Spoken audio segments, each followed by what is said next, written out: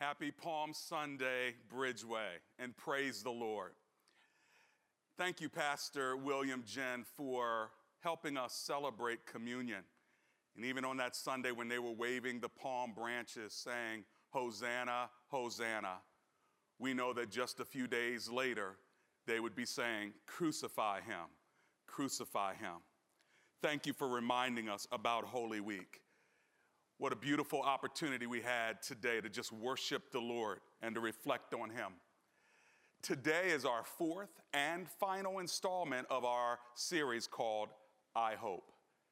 Next week is Easter Sunday morning, and I sure hope that you will be celebrating with us at 8 a.m., 10 a.m., or noon next Sunday, broadcast service only, but make sure you take the opportunity this week to copy the link and send it to your friends and your relatives, your family members. Let them know they can celebrate Easter with us. And I'm so glad that what started on Palm Sunday didn't end on Crucifixion Friday, but it eventuated into Sunday morning where Jesus Christ rose again from the dead, bringing healing to all of us. And that is the name of our production next week, Healing.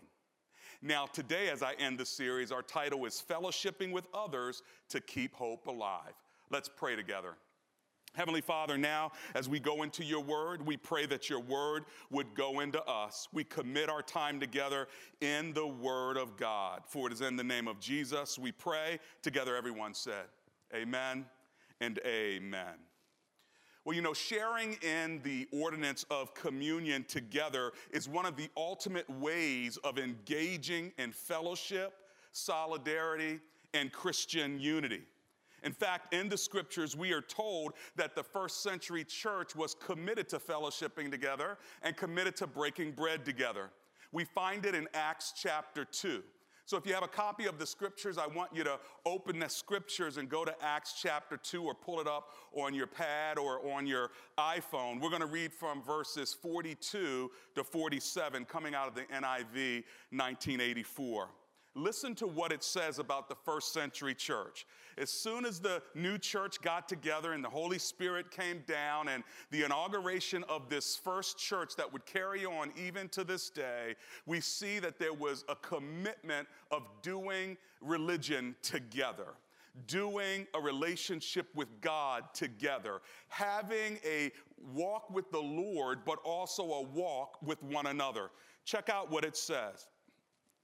They devoted themselves to the apostles' teaching and to the fellowship, to the breaking of bread, that's communion, and to prayer. Verse 43, everyone was filled with awe, and many wonders and miraculous signs were done by the apostles. All the believers were together and had everything in common. Selling their possessions and goods, they gave to anyone as he had need. Every day they continued to meet together in the temple courts. They broke bread in their homes and ate together with glad and sincere hearts, praising God and enjoying the favor of all the people. And the Lord added to their number daily those who were being saved. The fellowship, the commitment, the Christian unity created such a magnetic force that the Lord added to the church daily those who were being saved. Jesus put it like this: love the Lord your God with all your heart, mind, soul, and spirit. Love your neighbor as yourself. Jesus also said in John 13 that they will know that we are his disciples by the way we love one another. The Christian unity was so powerful that those who were outside of the Christian church were magnetically pulled toward that kind of unity. They didn't see fighting and they didn't see dissension. They didn't see the kind of brokenness that would make people think, well, that's just another religion. That's just another philosophy. That's just another political wrangling. No, there was something powerful. There was something special about the first century church that caused it to draw so many people in that daily people were being saved. The first century church was committed to growing together, and they discovered that fellowship was key to spiritual growth and Christian unity. Today, I want to talk to you about 3 ingredients to spiritual growth that will help you keep hope alive. 3 ingredients to increase your spiritual growth and will help keep hope alive. The Word of God, number 1. The people of God, number 2. And the Spirit of God, number 3. In order for you to grow spiritually, you have to have these 3 things. And I want to go quickly to share with you that when we have these things in our lives consistently, regularly, healthily, that when the Word of God, the people of God, and the Spirit of God works together, it increases our spiritual growth and it helps us to keep our hope alive. Back to Acts chapter 2, right at the beginning in verse 42, it says, they devoted themselves to the apostles' teaching. That's the Word of God. The apostles were the disseminators of God's Word. These were men who had walked with Jesus and who were commissioned by him. They had the authority of Jesus' direct discipleship to fulfill the great commission that the Lord had given to them. And Jesus said to them before he ascended to heaven in Matthew 28, verses 18 through 20, Jesus says, all authority in heaven and on earth has been given to me. Therefore, go. Make disciples of all nations, baptizing them in the name of the Father, the Son, and the Holy Spirit, and teaching them to obey everything I have commanded you. The apostles' teaching was the Word of God. Now you need to understand that the New Testament church didn't have a New Testament. The New Testament church didn't have a New Testament. The apostles' teaching was the Word of God because they were called to teach what they had learned directly from Jesus himself. And if you want to grow spiritually and keep your Christian hope alive, then you must hear, read, meditate, memorize, and study the Word of God. Let me say it again. If you want to grow spiritually and keep your Christian hope alive, then you must hear, read, meditate, memorize, and study the Word of God. These are 5 ways to engage the Word of God. I like to use the 5 fingers on my hand to memorize it. And it is Palm Sunday, right? So look at your palm, look at your fingers, and start with the thumb. That's the first thing.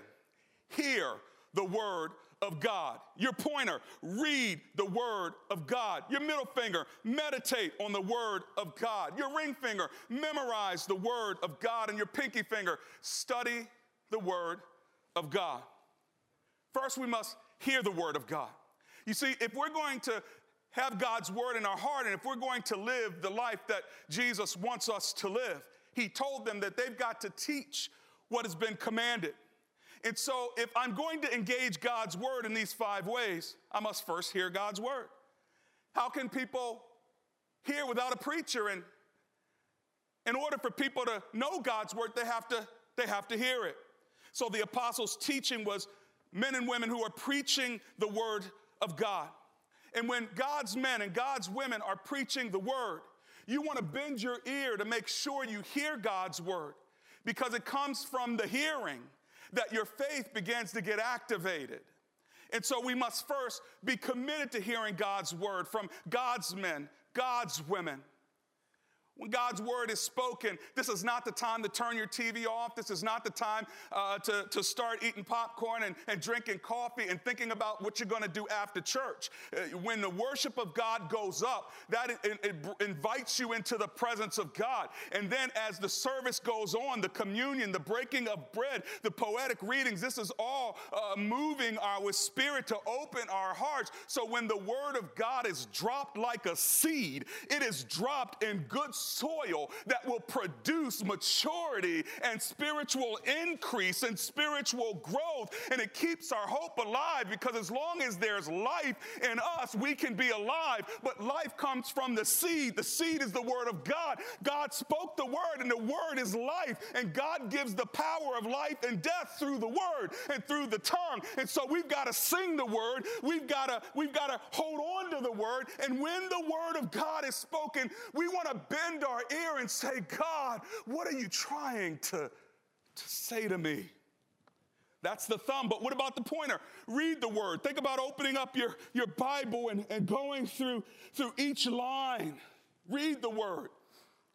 Some people think it's easy to read God's word. I know a lot of people who started in Genesis and they never made it past Leviticus, because you don't read the Bible from the first page to the last page. People try to read it through a year and they can do that, but that's not how the book was created.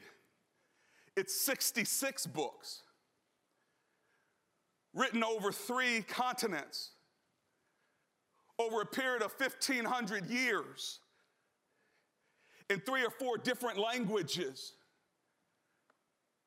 through 40 or so generations. And so yet there are many different writers, but there's only one author, God. And it's carried through all the different geographies and generations from time period to time period. So if you try to read it from the beginning to the end, it may not make a lot of sense, although there's one common theme, and that is the redeeming hope of the Lord Jesus Christ for all humanity. It's the unfolding of the redemption story from beginning to end. But you ought to at least read one passage per day, but get on a scripture reading plan. In fact, Pastor Dan has developed a reading plan. You can find it on the website. Just go to bridgeway.cc and you'll see a reading plan if you don't have your own. Or pull out your phone and just download a reading app, or an app so you can just read a scripture per day, or it pushes a passage to you each day. Or you can do the Billy Graham model. I've done it for years. And that is, you read one psalm and one proverb a day. And the Proverbs have 31 days. And so one a day for each day of the month. But however you decide to go after the reading plan, the one thing you must realize is that as you read the Word of God, you begin to inform yourself with data, with stories, and with learnings and lessons about the Lord. But you can't stop there. We hear the Word, we read the Word, but we must meditate on the Word. Meditating on the word is repeating God's word in shorter phrases, chewing on it, and letting it seep and settle and simmer into your spirit. That's that middle finger. And the more you let the word settle in your spirit, the more your spirit will change. The more you use your middle finger to remember meditating on God's word, the less you'll use your middle finger in naughty ways. Thy word is a lamp unto my feet, a light unto my path. Thy word have I hidden in my heart, that I may not sin against thee, says Psalm 119:11.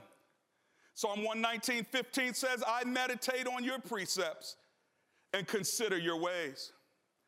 In Psalm 1 and in Joshua, it teaches us that we are to meditate day and night. So we hear God's word. We read God's word. We meditate on God's word. Ring finger. We memorize God's word. Just like you put a ring, if you're married, on your left finger to remind you that you're still married and to remind other people that you're married. The ring is there to help our memory, and we've got to memorize God's word, which is different than meditating on it. You commit 1 or 2 verses to memory every week. You read it out loud to yourself. While meditating allows the word to seep into your spirit, memorization exercises the muscle of your mind for the purposes of recollection. Man, we can remember stuff. We can remember recipes. We can remember raps. We can remember phone numbers. We can remember poetry. But some of us just can't seem to memorize God's word because it takes discipline to do it. What memory verse are you working on this week? How about you consider that this is the week I'm going to choose one verse and I'm going to exercise my memory muscle to know God's word. Friends, we may not always have the internet. We may not always have connectivity. We never thought we'd be shut down for a year. You don't know when connectivity is going to go out. You should have a copy of the written scriptures as well. I'm not saying don't use a Bible app, but I'm saying what happens when your battery goes down and there's nowhere to charge it? Can you still open up the Word of God and read it? Can you remember the address of 2 or 3 key Bible verses that you can turn to, highlight, underline? What would happen if we no longer had broadcast services and we no longer had the internet and somehow through terrorism we got shut down for a day or a week or a month? Would you still be able to have the Word of God hidden in your heart and to be able to turn a page and go to a Bible verse? They didn't have the printing press back then.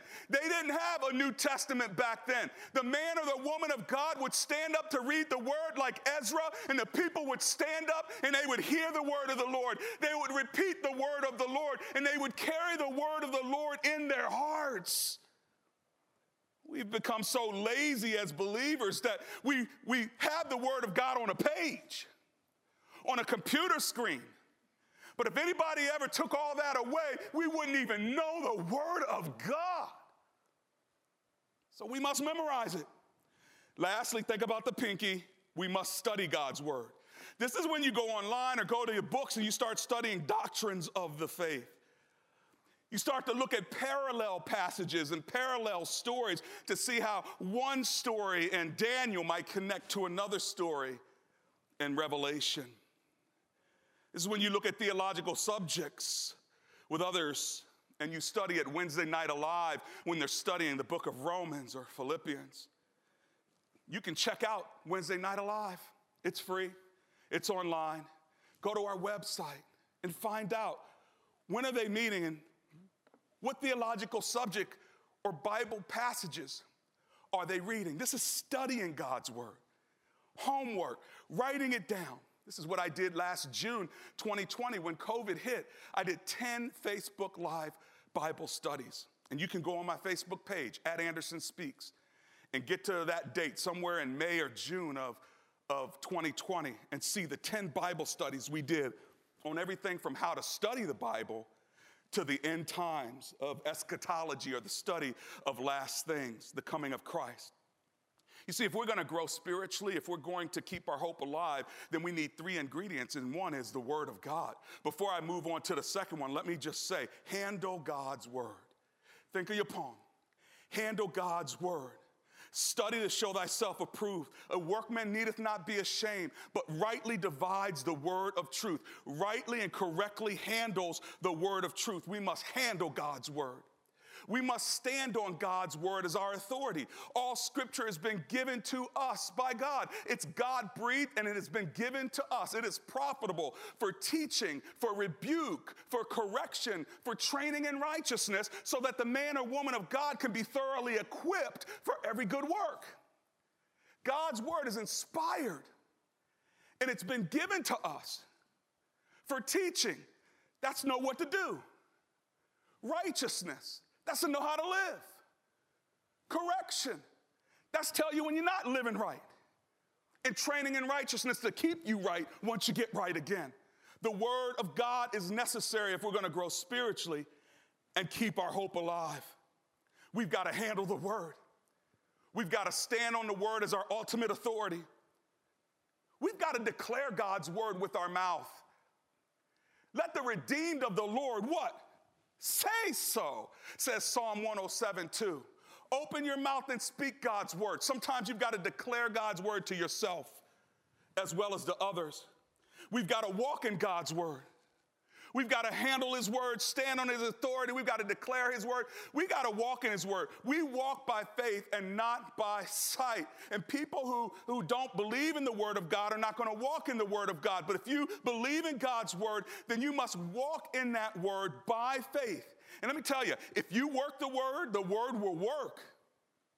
But the word doesn't work for those who don't work it.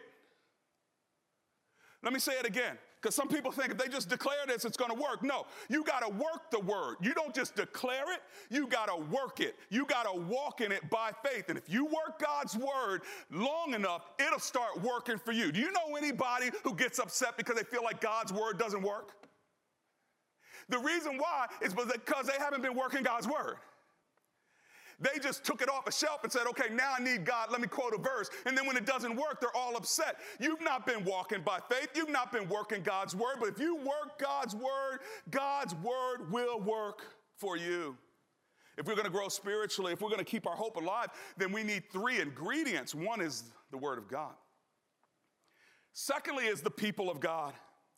Back to that verse in Acts chapter 2, verse 42. The second half, it says, they devoted themselves to the apostles' teaching, now listen, and to fellowship, to the breaking of bread, and to prayer. Fellowship is that word that you've probably heard before, koinonia, which means to share together in common. Christian fellowship at its core is about sharing together in common. Our need for salvation in Jesus, our coming together to worship Jesus. Fellowship is the sharing of something in common with Jesus, and we do it with one another. But understand that fellowship at its core is sharing together, not just being together.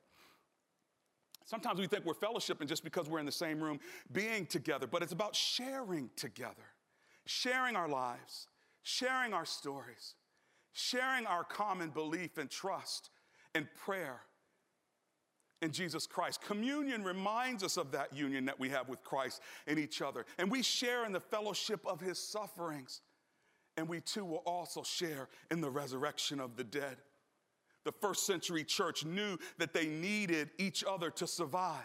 There was no Lone Ranger Christian in the first century church.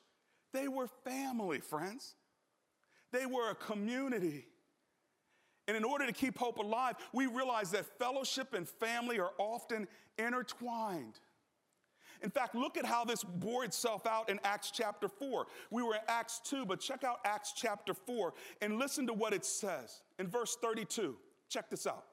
All the believers were one in heart and mind. No one claimed that any one of his possessions was his own, but they shared everything they had. With great power, the apostles continued to testify to the resurrection of the Lord Jesus, and much grace was upon them all. Verse 34, there were no needy persons among them.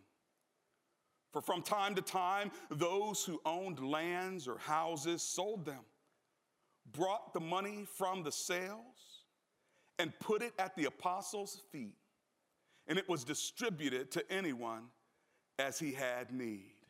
Look at that. That wasn't socialism. That was new community. That was fellowship and family. That was saying if we're going to be together, we're going to share together. And sharing is not just about our testimony for Jesus and our relationship with him, but to make sure that if I'm eating and you're not, then what I have, I will share with you.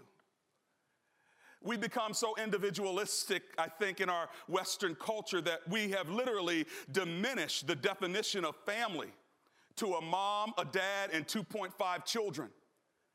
But the biblical culture, the Middle Eastern culture, the African culture, and many other cultures define family in a much broader way. Family included parents and aunts and uncles and cousins, a tight-knit family community, family tribes, and community upbringing was the norm. And as a Christian family, we are one body. We're called to live together as brothers and sisters. And a part of keeping hope alive is that we are together. You see, hope wanes over time. And we need the Word of God and we need the people of God to help keep hope alive. Why? Because hope lives in community. Here's a practical application. If you've been attending church and now you want to get deeper in fellowship, then sign up for a campus email. Go to bridgeway.cc and say, I want to get more connected. Send me the email so I know what's happening. And you'll learn how you can join a men's group, a men's Bible study, a woman's group. We have a women's ministry. We have a men's ministry. We have life groups. We have sermon conversation groups. Even after today's sermon, groups of people that will meet to talk about what the sermon means and how they can apply it to their life. Or tomorrow they have a sermon conversation group. Go online and say, how can I get connected? And listen, if for some reason you can't navigate your way, just go to the website and send an email and say, please help me get connected. What have we said so far? We said there are 3 ingredients to help you grow in your faith and keep hope alive. One is what? Say it. The Word of God. 2 is what? Say it. The people of God. And 3 is what? The Spirit of God. You got to have the Spirit of God. Now, in these same passages in Acts chapter 2 and following, when we see the first century church, they weren't alone just with the Word of God and the people of God, and that was important. But what made this Christian unity so powerful, what made it so powerful is that the Holy Spirit was poured out on them. Let me just read a few verses quickly. In Acts chapter 2, verse 33, it says, exalted to the right hand of God, he has received from the Father, listen, the promised Holy Spirit, and has poured out what you see, what you now see and hear. Wow. Check out Acts 2:38. Peter replied, repent and be baptized, every one of you, in the name of Jesus Christ, for the forgiveness of your sins, and you will receive the gift of what? The Holy Spirit. In chapter 4, verse 31, which I read a bit earlier, but it says, after they prayed, the place where they were meeting was shaken, and they were all filled with the Holy Spirit and spoke the word of God boldly. Wow. Let me give you one more. In Acts chapter 9, it says, then the church throughout Judea, Galilee, and Samaria enjoyed a time of peace. It was strengthened and encouraged by, listen, the Holy Spirit. It grew in numbers, living in the fear of the Lord. Listen, friends, bottom line is we need the Holy Spirit, just like we need water. I'm reminded of an illustration of spaghetti in a box. Have you ever seen a picture of spaghetti in a box? You know, it's basically all together in a box, but it's all rigid and hard. We would say that that uncooked spaghetti was together, but not unified. To unify it, we need what? We need water and fire. And when the water is heated, it causes the spaghetti to cook, to come together, to depend on one another. It is now intertwined and flowing because of the heated water. And that same spaghetti, which once was together in a box, uniformed, is now together unified. You see, God is not just calling us to have a Christianity that's uniform. You can go to a lot of churches where people are uniform. They look alike, they speak alike, they dress alike, they act alike. But God didn't call us to be spaghetti in a box, uncooked, that's uniformed. God is calling us to be unified. And in order for that spaghetti to become unified, it needs water and it needs heat. And so what we need to do is ask God to pour the Holy Spirit on us to heat up the water in our life so we can look like that spaghetti that's all intertwined, mixed together, flexible and flowing. We need the power of the Holy Spirit like fire and water to be poured out on us so that we can come together, grow together, depend on one another. Then we'll see thousands being added to our numbers daily. Then we'll keep hope alive. Then we will see miracles of God by the Spirit of God poured out on the people of God who are living and loving according to the Word of God, all for the glory of God. Friends, as a practical application, pray that the Holy Spirit would be poured out on your lives. Pray that the Holy Spirit would be poured out on your families. Pray that the Holy Spirit would be poured out on your sons and on your daughters and on your grandchildren. Pray that the Holy Spirit would be poured out on our church, on every ministry leader, on every clergyman, on every clergywoman, on every elder council of women, on every ministry champion, on every child in Bridge Kids, on every technician, on every musician. Pray that the Holy Spirit would be poured out so that we would flow like that spaghetti, so the fire of God would fall on us like in Acts chapter 2. Pray that the Holy Spirit fills our homes. I pray that the Holy Spirit fills your car right now, fills your apartment right now, fills your living rooms right now, fills your bedrooms right now, fills your office right now, fills your marriages right now, fills your friendships right now.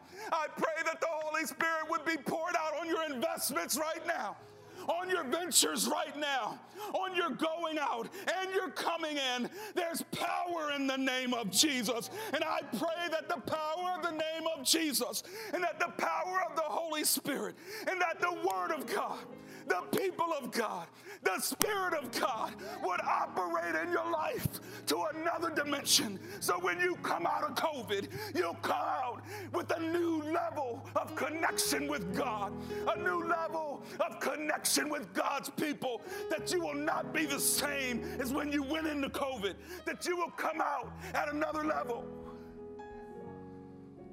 that you will not only keep hope alive, but that you'll begin to inspire hope in other people. So I pray Romans 15:13 over you now.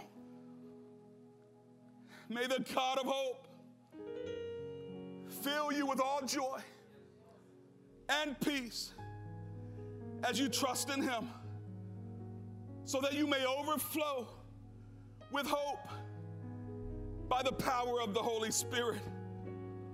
In the powerful, mighty, matchless, unparalleled, great name of Jesus. Amen and amen.